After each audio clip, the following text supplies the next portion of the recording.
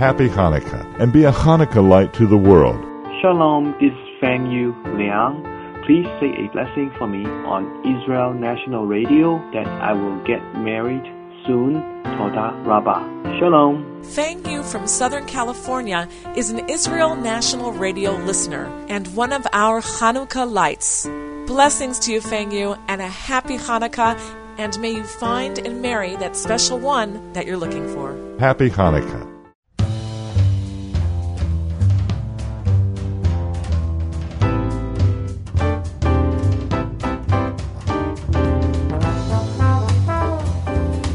Shalom and welcome to all of you lovers of Hashem, His Torah, Israel, and the Noahide nations. We appreciate you getting around here with us on the Noahide Nation show today. Today's a wonderful Tuesday. Adam and I have been talking about what we believe is going to be an interesting and different and interactive show, because we're going to need the folks' help, aren't we, Adam?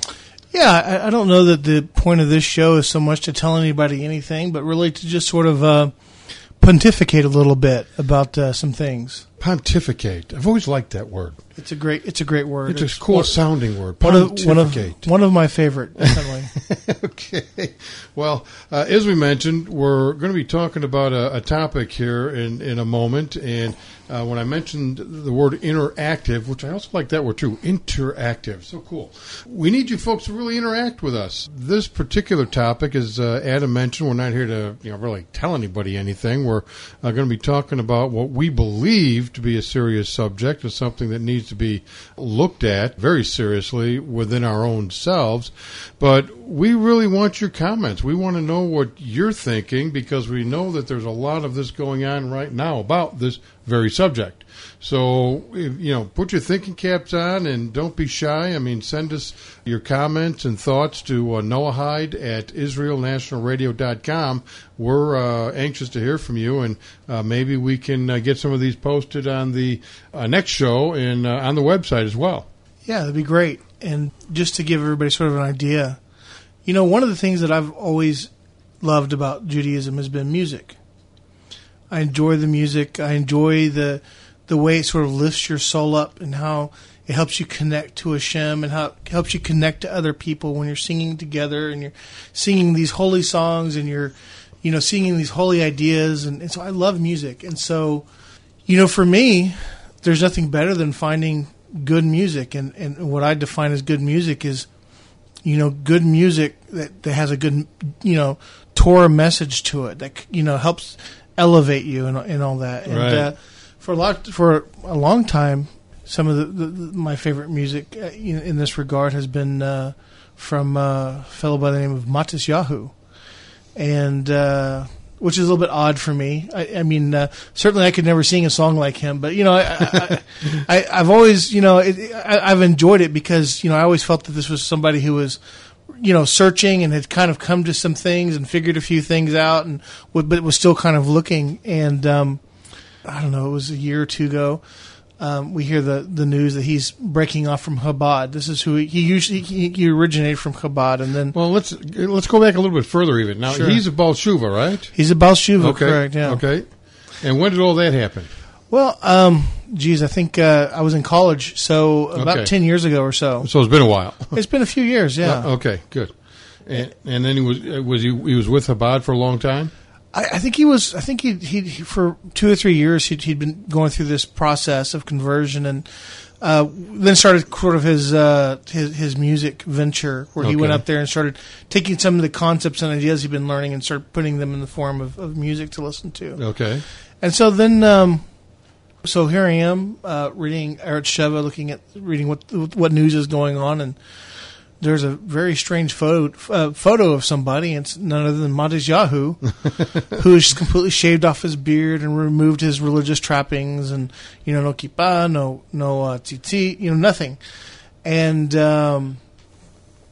it seemed from the photo to indicate that he was sort of making a statement. I'm not that religious guy. I'm not that Torah observant guy.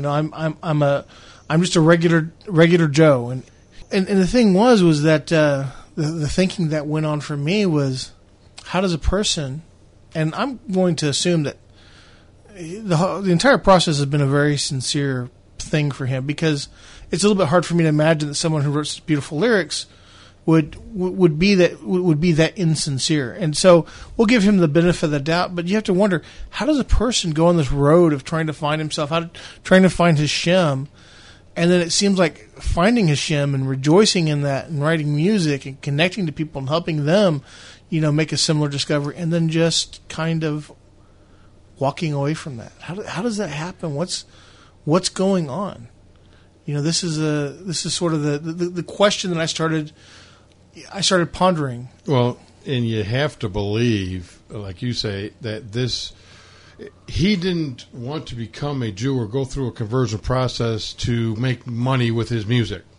Yeah, become Baal Shiva, Yeah, it wasn't going to happen because, let's face it, Jewish music is what you call a small niche industry. It's a very small segment of a huge pie. I know Sam Glaser, he played at our World Conference, and the guy's a fabulous songwriter, musician, entertainer. The guy's entertained at the White House. Sure. He's sung the national anthem at ballparks. The guy he's the real deal. Mm-hmm. And yet he's still, just because he plays Jewish music, and he's an Orthodox Jew, and he's very serious about it, and all his music is reflective of this, but he's not making a ton of money. And he's released over 20 albums and still has to tour 50 cities a year just to make ends meet. Yeah. So there's no one who will ever convince me that Matisyahu did any of this conversion process as a result of, I'm going to try and become wealthy from selling records. You mean Baal Tshuva, not conversion, because he was always a Jew. Yes, I'm sorry. Yeah, that's okay. Yeah. I know what I'm talking about. Sometimes, yes. Gee, thanks, Adam. But yeah, you get my point. We're talking about a guy that now has thrown something out to his fan base and to the world that people are beginning to wonder, huh? And he's not the only one. I've seen other Jewish artists, get off the derech. And get off the derech is sort of this notion of saying that when you're keeping the commandments, you're on the path. You're on this path that Hashem has laid out for us to connect with Him, to draw close to Him. And when you're off the derech, that means you've sort of, you remember the Wizard of Oz? The Munchkins tell Dorothy not to get off the yellow brick road. Right. Well, the commandments are the yellow brick road. And when somebody gets off the derech, they've gotten off the yellow brick road, and that's when the witch can start setting them on fire and have her monkeys come after you and all that kind of stuff. Right. So, other musicians I've enjoyed, like Y-Love, have seemed to have gotten off the derech a bit. And Judah Maccabee, who his music was so-so, but I like some of it. Some of it I wasn't thrilled with. But the point is that, there's this element in all of them where at one time they were representing this great connection to Hashem or professing it through their music, and I don't think they were being disingenuous by it, but something happened. Well, and even beyond that, they were bringing others along for the ride. Yeah, because music it does things to your soul, and the words just feed the soul and feed the mind. So not only was he doing it for himself, he was doing it for a great many others as well. And that's why Breslov is really big about music, right? And singing and all that, right? So that's really the big question of the day is if in fact he has strayed from the path, as Adam says here, or intends to, or what have you. How does that happen? How do you go from such a powerful, strong, and deep belief to where all of a sudden it would just almost like be gone? As gone as his beard is gone now. Sure, it's like it doesn't make sense when people like you and I, and I'm sure a great many of our listeners, look at it. It just doesn't make sense, and yet it happens more frequently than we even care to admit. And not just with celebrities, which actually I would expect it to happen more often with celebrities. I think there's a special kind of pressure there they come upon. But, regular people, they go through these types of things. One day, I had a friend in Israel who was a convert, and 20 years going strong with Judaism, and then one day, it's gone. And it's just like, what happened? What's going on? What happened in your life? What happened in your thinking? Were you able to ask that question? No, never was able to ask that question. I wish I could. Maybe someday I will be able to. It sort of disappeared. I've had a couple of friends that happened. So what happens? What goes through someone's mind? And asking this in a serious and a concerned way, because I think as people who are all looking to serve Hashem and grow attached to Him. Not necessarily because we're concerned for ourselves, what it'll be with ourselves, but how could nobody likes the idea of a precious soul, a precious child of Hashem, straying away from Him. So it's an important question to ask. What happens for these people? What's going on? Is there something they're missing? Is there something that in their mind they never were able to settle on? There's something in their heart they were never able to settle on. Did they get full of themselves? Did they start thinking they had the answers? Did they start thinking that? What? I mean, what is it? What's going on? Maybe it's different for each person, but or was it somebody other than themselves talking to themselves, really coming to this conclusion? Somebody else who led them to that conclusion, because when you get right down to it, it is a pretty radical decision to come to, if in fact that's. What happened? It's a radical decision to decide to be religious. Well, so, a lot of times, you know what I mean. But you were hitting on something, and I was thinking about it as you were saying it. That people seem to be born, and I'm just going to go ahead and say, born with this spark. We have, as humans, as Hashem's creation, this need to be with the Creator. Only we don't know that that's what that need is. Mm-hmm. And as a human, it's part of our job to discover that and find that path, and then get on that path, learn as much as we can, do as much as we can in the name of Hashem, and become closer to Hashem. But we're always drawn to the source of life. That's what that spark inside of us is. And when we see people who are it doesn't really matter if you're a Noahide now or a Jew now, and you had gone off the path and now you're back. Something has gotten you to that point. I know, back in the 60s, for those of us who remember, the big phrase was, well, so what have you been doing lately? I haven't seen you around for a while. Well, I've been searching. I've been searching for myself, my inner being. And, well, you know what it is? It's what we're talking about right here, right now, is it's that spark reaching back for the source of life. That's where we want to be. That's where we're the most comforted. And when you find that, and you find that truth, and you find that reality, and it's happening in your life, how do you stray away from it? Yeah. I'm sure some of what needs to be looked at is this idea of having to live in this physical world, because we are so physical in our, not just bodies, but in our thoughts and in things that we do. In fact, everything that we do, when you get right down to it, is pretty much a physical act. So when you're talking about from cradle to grave, so to speak, most of it is completely physical.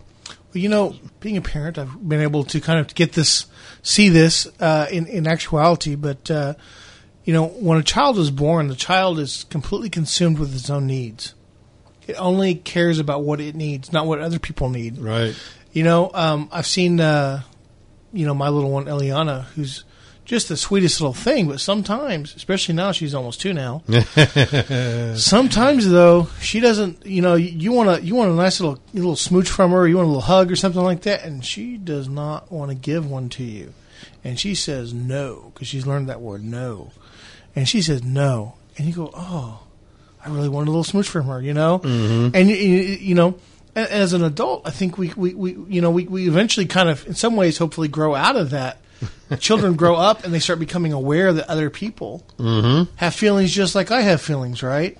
And boy, can I manipulate those feelings. Well, but even I think sometimes even when they grow older, hopefully they've had a certain amount of guidance, and they've got a certain neshama, certain will to also be nice to other people. So we do begin off life from a very self-absorbed, very selfish standpoint. The goal is to eventually move from this point where we're trying to receive everything for ourselves, and eventually, all this blessing that Hashem sends to me, I should also be passing it on to other people.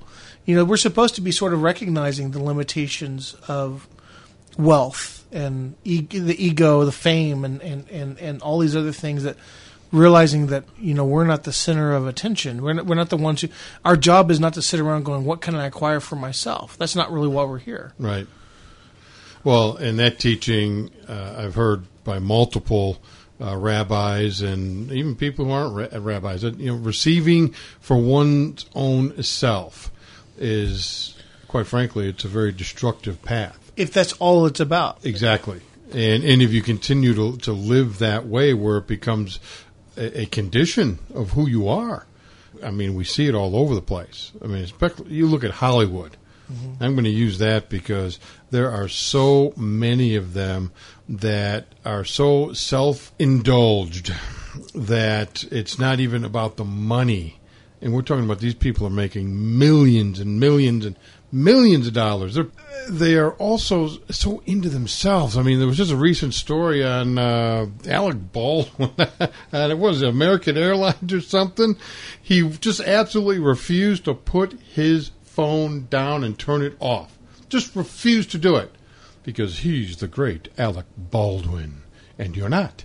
As a result, they had to halt the plane, go back to the terminal, and get him off the plane so they could leave. And he was very upset and very indignant about it. In fact, he went on Saturday Night Live. He was making jokes about it.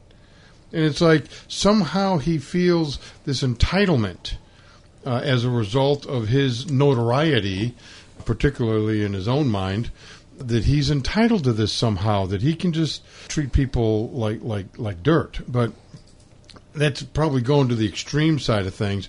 We're still back to this idea of what about people who have actually been on this path with Hashem. I don't know that Alec Baldwin ever was, or that he ever will be, for that matter. But we're talking about people who have been there that aren't there any longer. How do you go from such a truth to basically not believing in that truth anymore? Or maybe you still do, but have set it aside, that now you're the one that's responsible for your moving up in the world, so to speak, and it's really not about God anymore.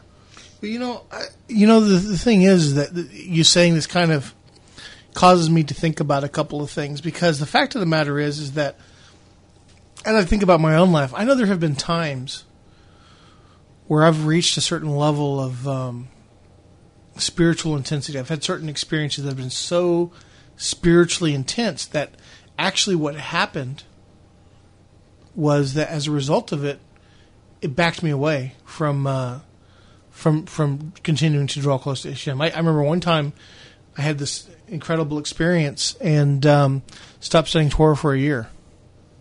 You? Yeah. My gosh. I could never imagine that. But it was just so intense that basically, I don't know, I think it just sort of like, it was so shocking. I think it almost put you into sort of a state of for myself, I think it kind of put me in a state of, shock. I was like sort of spiritually in a spiritual coma for a while, mm-hmm. and maybe that's part of it. Maybe some people hit something and it forces them to, they've hit, they're going up to the next level, or they're going beyond where they are, and it's just so much that they can't. It's a little too intense, maybe. I don't know, and it throws a little regression into their progress, Yeah, or maybe Hashem is throwing out that roadblock where it's time for you to elevate yourself further than you are now. Yeah, and it takes some difficulty in life to actually get past that barrier, where it's not this easy yellow brick road kind of thing. Yeah, where you just elevate and just there's nothing to this. Sing a because few songs, I've noticed that when it comes right down to it, and you're talking about Hashem elevating you to, many say that, to whom much is given, much is required. Mm-hmm. And sometimes getting to those places is more difficult than it was to originally get on the path in the first place. Sure. Because now you're going down that path. And that, I've often wondered about that too. I mean, we've had, in our lives, we've had things that have just it traumatized us, where it's like, how could this possibly be happening? And, you can come to a point where you just need something to remind you. And for us, anyway, for the most part, Hashem has always been there to give us that little nudge, that little note, little bit of encouragement. And if you're not ready for it, boy, you'll miss it. Yeah. I mean, you just absolutely do. So you have to be aware of it. But I wonder if that's part of it, where it's, the test is truly a test, where, it takes your willpower to get across that border. Kind of, the whole story about the Red Sea. Most people just know about it. Moses just parted the sea. Well, actually, it took people from the tribe of Judah to jump in first before Hashem parted the sea. Mm-hmm. And so that was an act of their will that did that. That probably wasn't pleasant for some. I mean, not everyone's a great swimmer, So I'm sure there were many people who were going, oh, my gosh, what am I doing here? And yet they went in, and because of that act of will, they were worthy of moving on to the next level, which was the parting of the sea and going through it to the other side.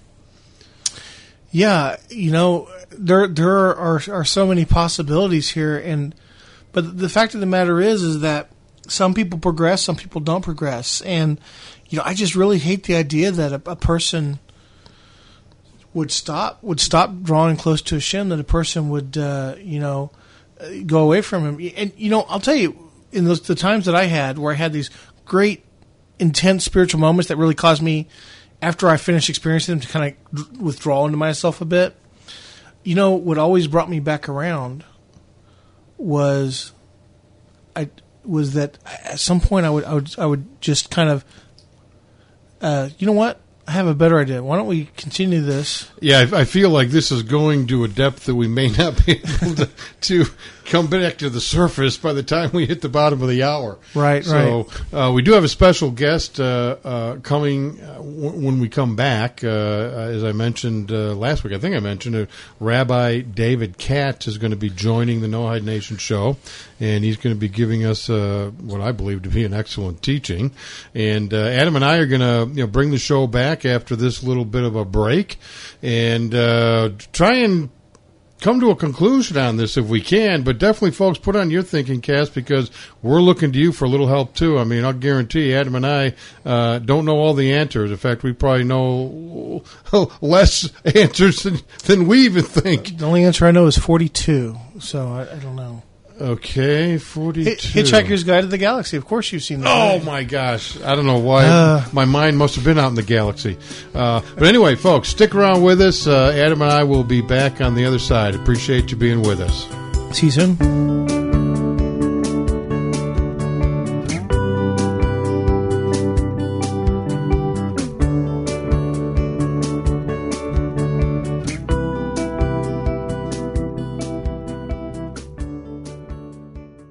This is an Israel National Radio Hanukkah dedication. A full and speedy recovery for Tiffany Marie Valdez. This is a blessing from your father, Allison, Rachel, and Nathan, from the Valdez family in Boston. Israel National Radio wishes Tiffany a refuah shalema. If you would like to make a Hanukkah dedication, email programming@israelnationalradio.com. That's PROGRAMMING @IsraelNationalRadio.com.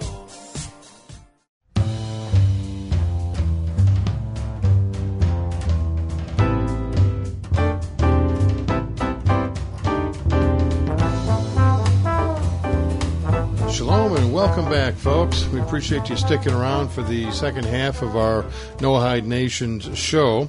We're having kind of a discussion here that, Adam and I, we don't know the answers. We're looking for answers, and maybe you folks can help us out.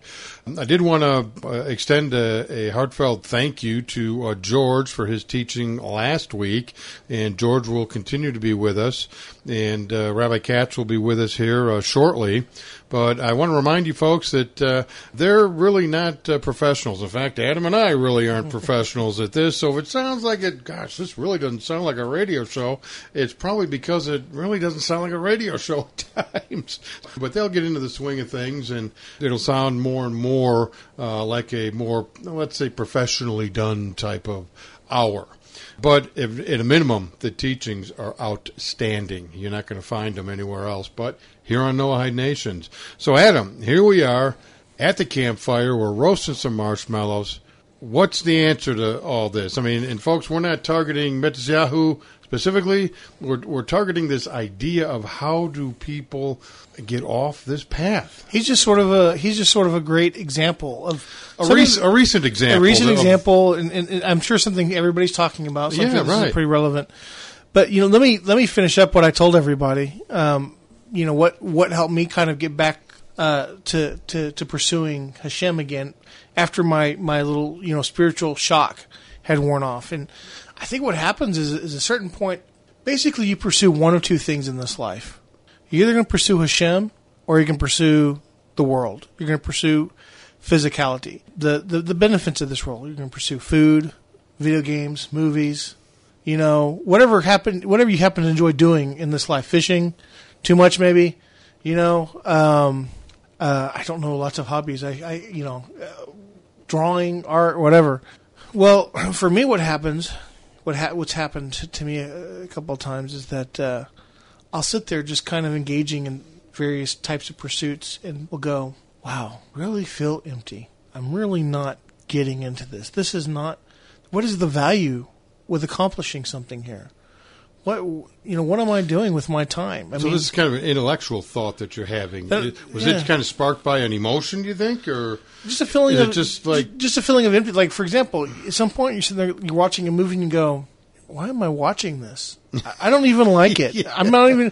Right. Why am I sitting in front of the TV? I don't even like TV that much. Why am I playing video games? I just spent the last 12 hours, last night playing this stupid game where I'm killing, giant termites for 12 hours, so I can earn, bonus points or whatever. And what am I doing with myself? What am I gaining out of this? I'm not, but even to a certain extent with, a career where you, as a school teacher, right? I would put hours into preparation and work and doing extracurricular activities for the kids and various things like that. Mm-hmm. And, then your life becomes consumed with your work and what you're doing at work. And then you go, what am I doing? I'm not even enjoying my life. I don't even know what my life is. And I've only got a certain number of years I'm going to be on this planet. Do I want my epitaph to read, he was a really hard worker? Do I want to say he played lots of video games, watched lots of movies, had lots of hamburgers? What exactly are we trying to accomplish here? So what happens, and this is really, it's kind of funny because when I think back on it, when it came into me starting off on my journey of pursuing Hashem, the way it happened was that I would lay in bed at night. I was in college, high school, college, and I would think to myself, I am going to be so rich. I am going to have so much money. I'm going to be so accomplished. I'll be this fantastic comic book artist, but I won't be satisfied by being this fantastic comic book artist and writer. I'll become, a movie actor, and I'll become this, and I'll become that, and I'll become this, and I'm going to be so incredible that one day they're going to make a movie about my life. They're going to say, this is the movie about Adam, the most extraordinary person who ever lived, and it's going to be amazing. They're going to have the best actors portraying me and everybody I know. And of course, the actors they're going to choose are going to look absolutely nothing like everybody that I know because that wouldn't sell. But it's going to be really have an impact on the world, and I'll have changed human thought for thousands of years. So all these fantastic concepts. And so as I'm thinking about my movie, who's going to play me and all that, who am I going to cast? It occurs to me, probably if they do it like most people, they're going to make the movie after I'm dead. Well, that's no fun. What's the use in having a movie made about your life if you're dead? You can't enjoy it. You can't enjoy people telling you how great you are, which isn't that the purpose of having a movie made about your life? Hearing people go, "Oh, you really are great. I didn't really know it, but you're pretty cool." Right. And I'd go, well, then what's the purpose of? So why would I want that? And then if that's not going to do me any good after I'm dead, then what's the use of having lots of money going to do for me after I'm dead? and the fame and this and that. And so basically what happened is I started over time reasoning backwards, going, everything that I could pursue in this life ultimately has no meaning. It has no value. And that means that my life has no meaning. It has no value. Well, I don't want to live a life with no meaning or value. What do I do? Well, you know what? Maybe if I do something and my family remembers who I am, or other people remember who I am, then my legacy can live on. But wait a minute, they're going to pass away too. They're going to die at some point as well. And then they'll forget. And even if I were to build a monument, which happened in the ancient world a lot, and we still do it today, build this massive monument, has my name written on it, right? In neon letters, right? At some point, that's going to crumble. And people are going to forget who built that monument and why they built it. Mm-hmm. There's my life, at some point, whether it's 10 years after I'm dead or 5,000 years after I'm dead, at some point there will be no meaning to my life. My life will have accomplished absolutely nothing, really. So you get to the question, why am I here? Why am I here? Well, no, the question was not why am I here. The question was, how do I have a life of meaning? And I said the only way, because I think I was onto something with the idea of people remembering and thinking about all these wonderful things I did. The only way in my thinking was that I need to be able to have done things that something that could live beyond me would remember. And the only thing that would live beyond me that could ever think about, this Adam is somebody who's pretty great, was if God thought that about me. If God thought I was pretty great, God would never pass away. God would never die. God would never forget. So I started thinking, maybe I need to pursue God. Maybe that's what I should be doing with my life, not pursuing stuff, but pursuing God. And that's what I started doing. And, this is what's led me on this journey the last 14, 15, I don't know how long it's been, but for a while now. And it's kind of led me to where I am, is that was my initial, the thing that got me going. And now as we're sitting here talking about, even when I've hit points where I've sort of gone into soul shock or whatever, even from having intense, good, positive spiritual experiences, what's got me kind of going again, the very same thing. There's complete emptiness to anything that has nothing to do with God. So for myself, I can see, at least for my life, that seems to be what helps me, even after I've had sort of a defeat or I've hit a roadblock, helps me kind of pick myself up and have another go at it. Now that I'm listening to you talk about that, I'm going back to the thought I had earlier in the show about the roadblocks, the tests, where you're being tested to where you have to go through a bit of an emotional state, which takes you to an intellectual exercise to get you to start asking and, more importantly, answering the questions, and then taking action to get to what you're doing. In fact, you might even be able to say that, gosh, the Torah is loaded with things that I could do that really do affect people's lives. And absolutely. Every mitzvot that you do, the reason we have mitzvot is for mankind, not to make God happy or to benefit God in any kind of way. It's to benefit mankind. So, each individual person. Exactly. Each mitzvah that you do attaches you to Hashem. Exactly. So it's still an interesting question for around the campfire, I guess, is how do people get off the path, get on the path? Is it a test? Is it not a test? If it is a test, why is it a test? This is kind of a discussion that you could have seemingly endlessly. Well, but I think also maybe it's a question to ask when you're struggling too. You've got to find, I think, in your life. And this is just me speaking, just pontificating, is you've got to find something in your life that helps you journey, keep you on the yellow brick road. Right. Well, Adam, this has been truly revealing, and then again, not so much. It's just that kind of subject, and we hope that you out there in Radio Land have picked up a few things, and we certainly want to hear from you, so I remind you to send your comments to Noahide at IsraelNationalRadio.com, and until next week, we are going to bring on board, for the very first time, Rabbi David Katz, who's going to be teaching, how can I put this, the Torah of Shem and Eber and Avraham and Jacob and all those Noahides that are talked about in the Torah. So, Adam, this will be something great to listen to for the first time, but I will see you next week. See you next week. Welcome to the radio broadcast of the Yeshiva Shem and Aver, the Academy of Shem and Aver.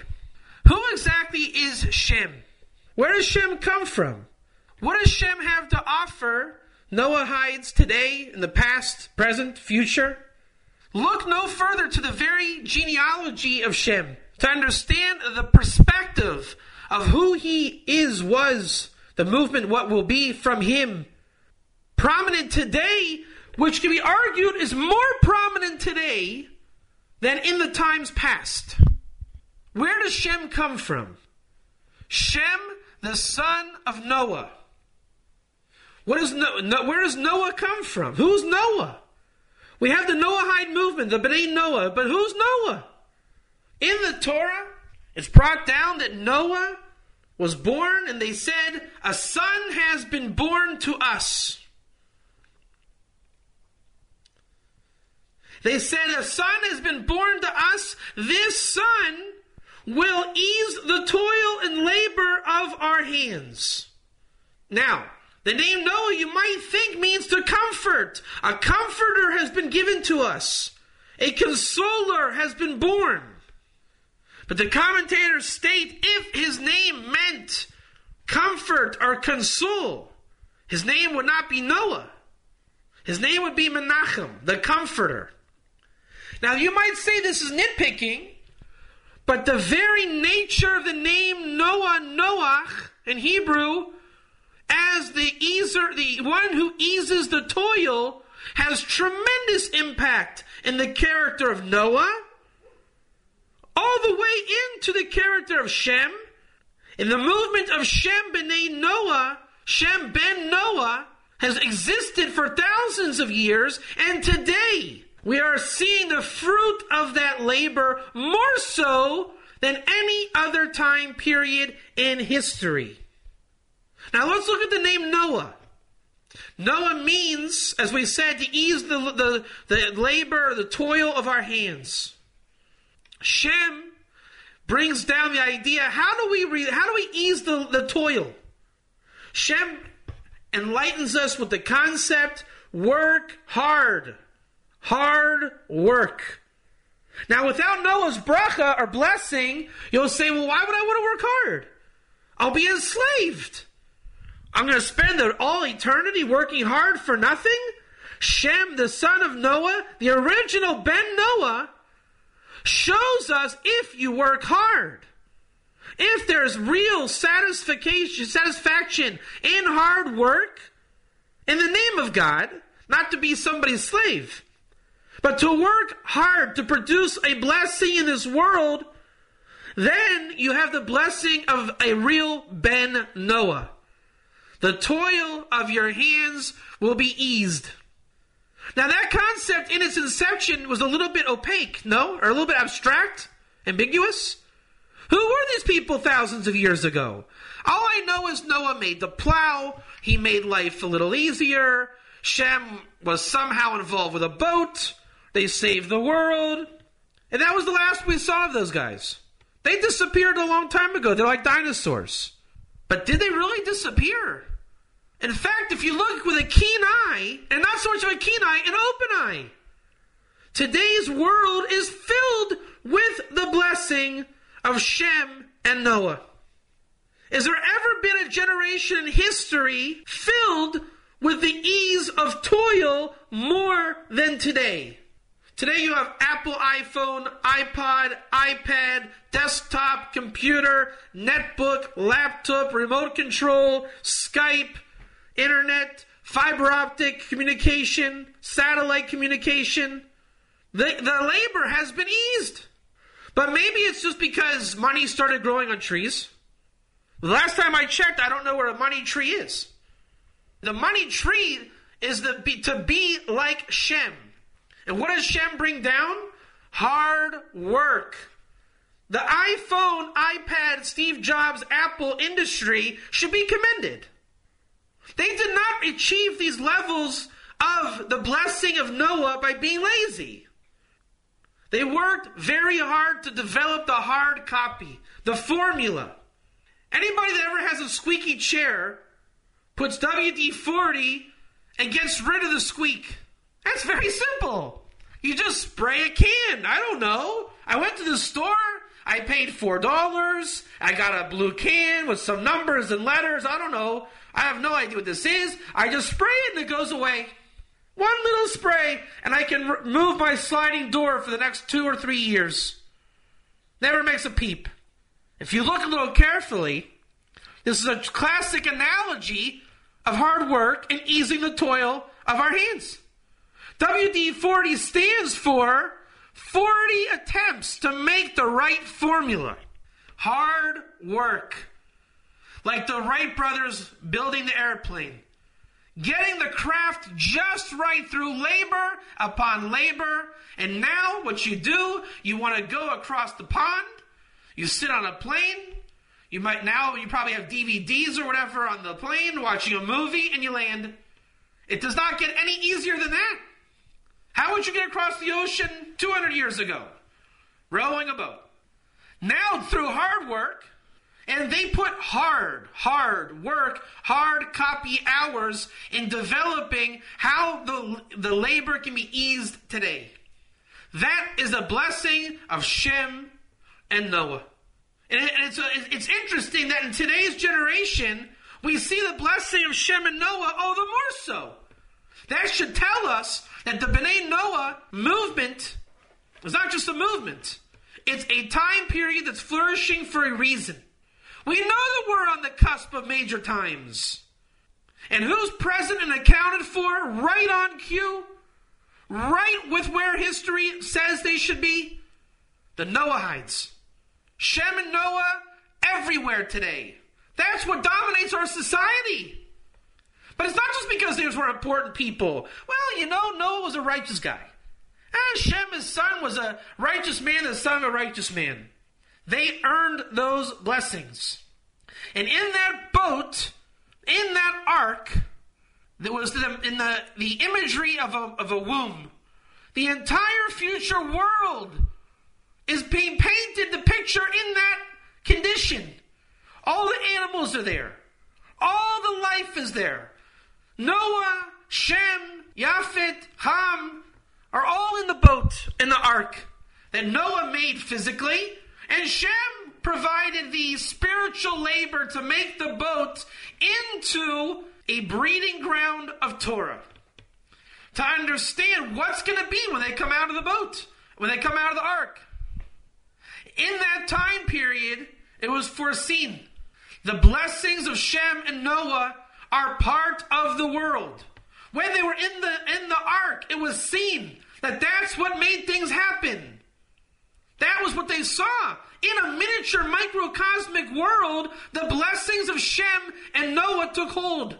So that when they come out and the new world is developed over time, what makes the world continue? The blessings of Shem and Noah. Why was Shem considered the firstborn of Noah if Shem was not the literal firstborn? Noah saw that his blessing would continue of easing the toil of our hands through the hard work of Shem. And they saw that the last generations, there would be the most hard work, and that's where the blessing of Noah would prevail. Shem, the son of Noah. Out of Shem comes a grandson. But before that even comes a daughter. The daughter of Shem, Tamar. Shem suppresses his seed. He doesn't focus on any of his 5 sons in hopes that there will one day be an Abraham to come and receive the Torah that Shem was teaching for 400 years. But that has to be earned. That's hard work. You can't just give your son everything and say, here, Shem himself was the recipient of a lack of hard work. Shem worked hard, but it wasn't hard to be born to Noah. That was a gift. That was an ease of the toil from Noah. So a righteous man, the son of a righteous man, is not exactly what needed to get the job done. There had to be some hard work. So Shem suppresses the seed. Focuses on his daughter Tamar, the daughter of a priest. She's going to end up marrying Judah, one of the 12 tribes of Jacob, son of Isaac, son of Abraham. The lineage of the sons of Shem go on and develop their aspect of the world. And there's going to be a grandson of Shem named Aver. Aver comes from the language Ivrit, Hebrew. Aver as the academy of Shem and Aver. Aver was the original Hebrew. Abraham was called Abraham the Hebrew. And who was the father of the Hebrews? Shem. Shem, whose grandson was Aver. And eventually there's an Abraham to accept the Hebrew and the Torah of Shem.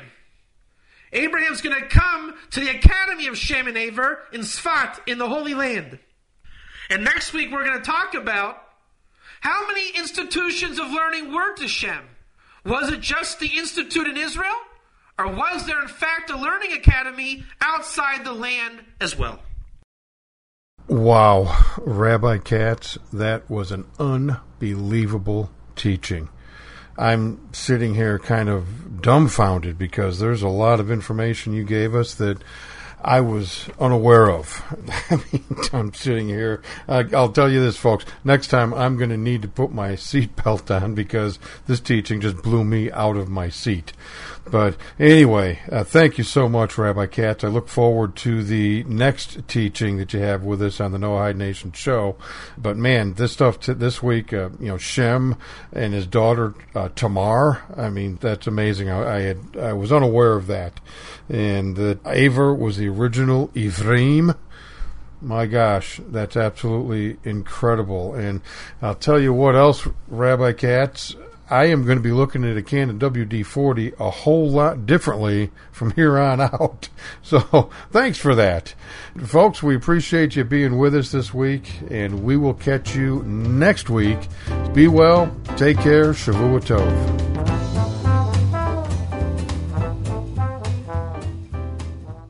Be a Hanukkah light to the world. Eddie from California is an Israel National Radio listener. He's also one of our Hanukkah lights, and he'd like to give a blessing to the IDF. Dear soldiers of Israel, I'm sending this message out that there is someone here that believes in all of you, the brave and courageous of Israel.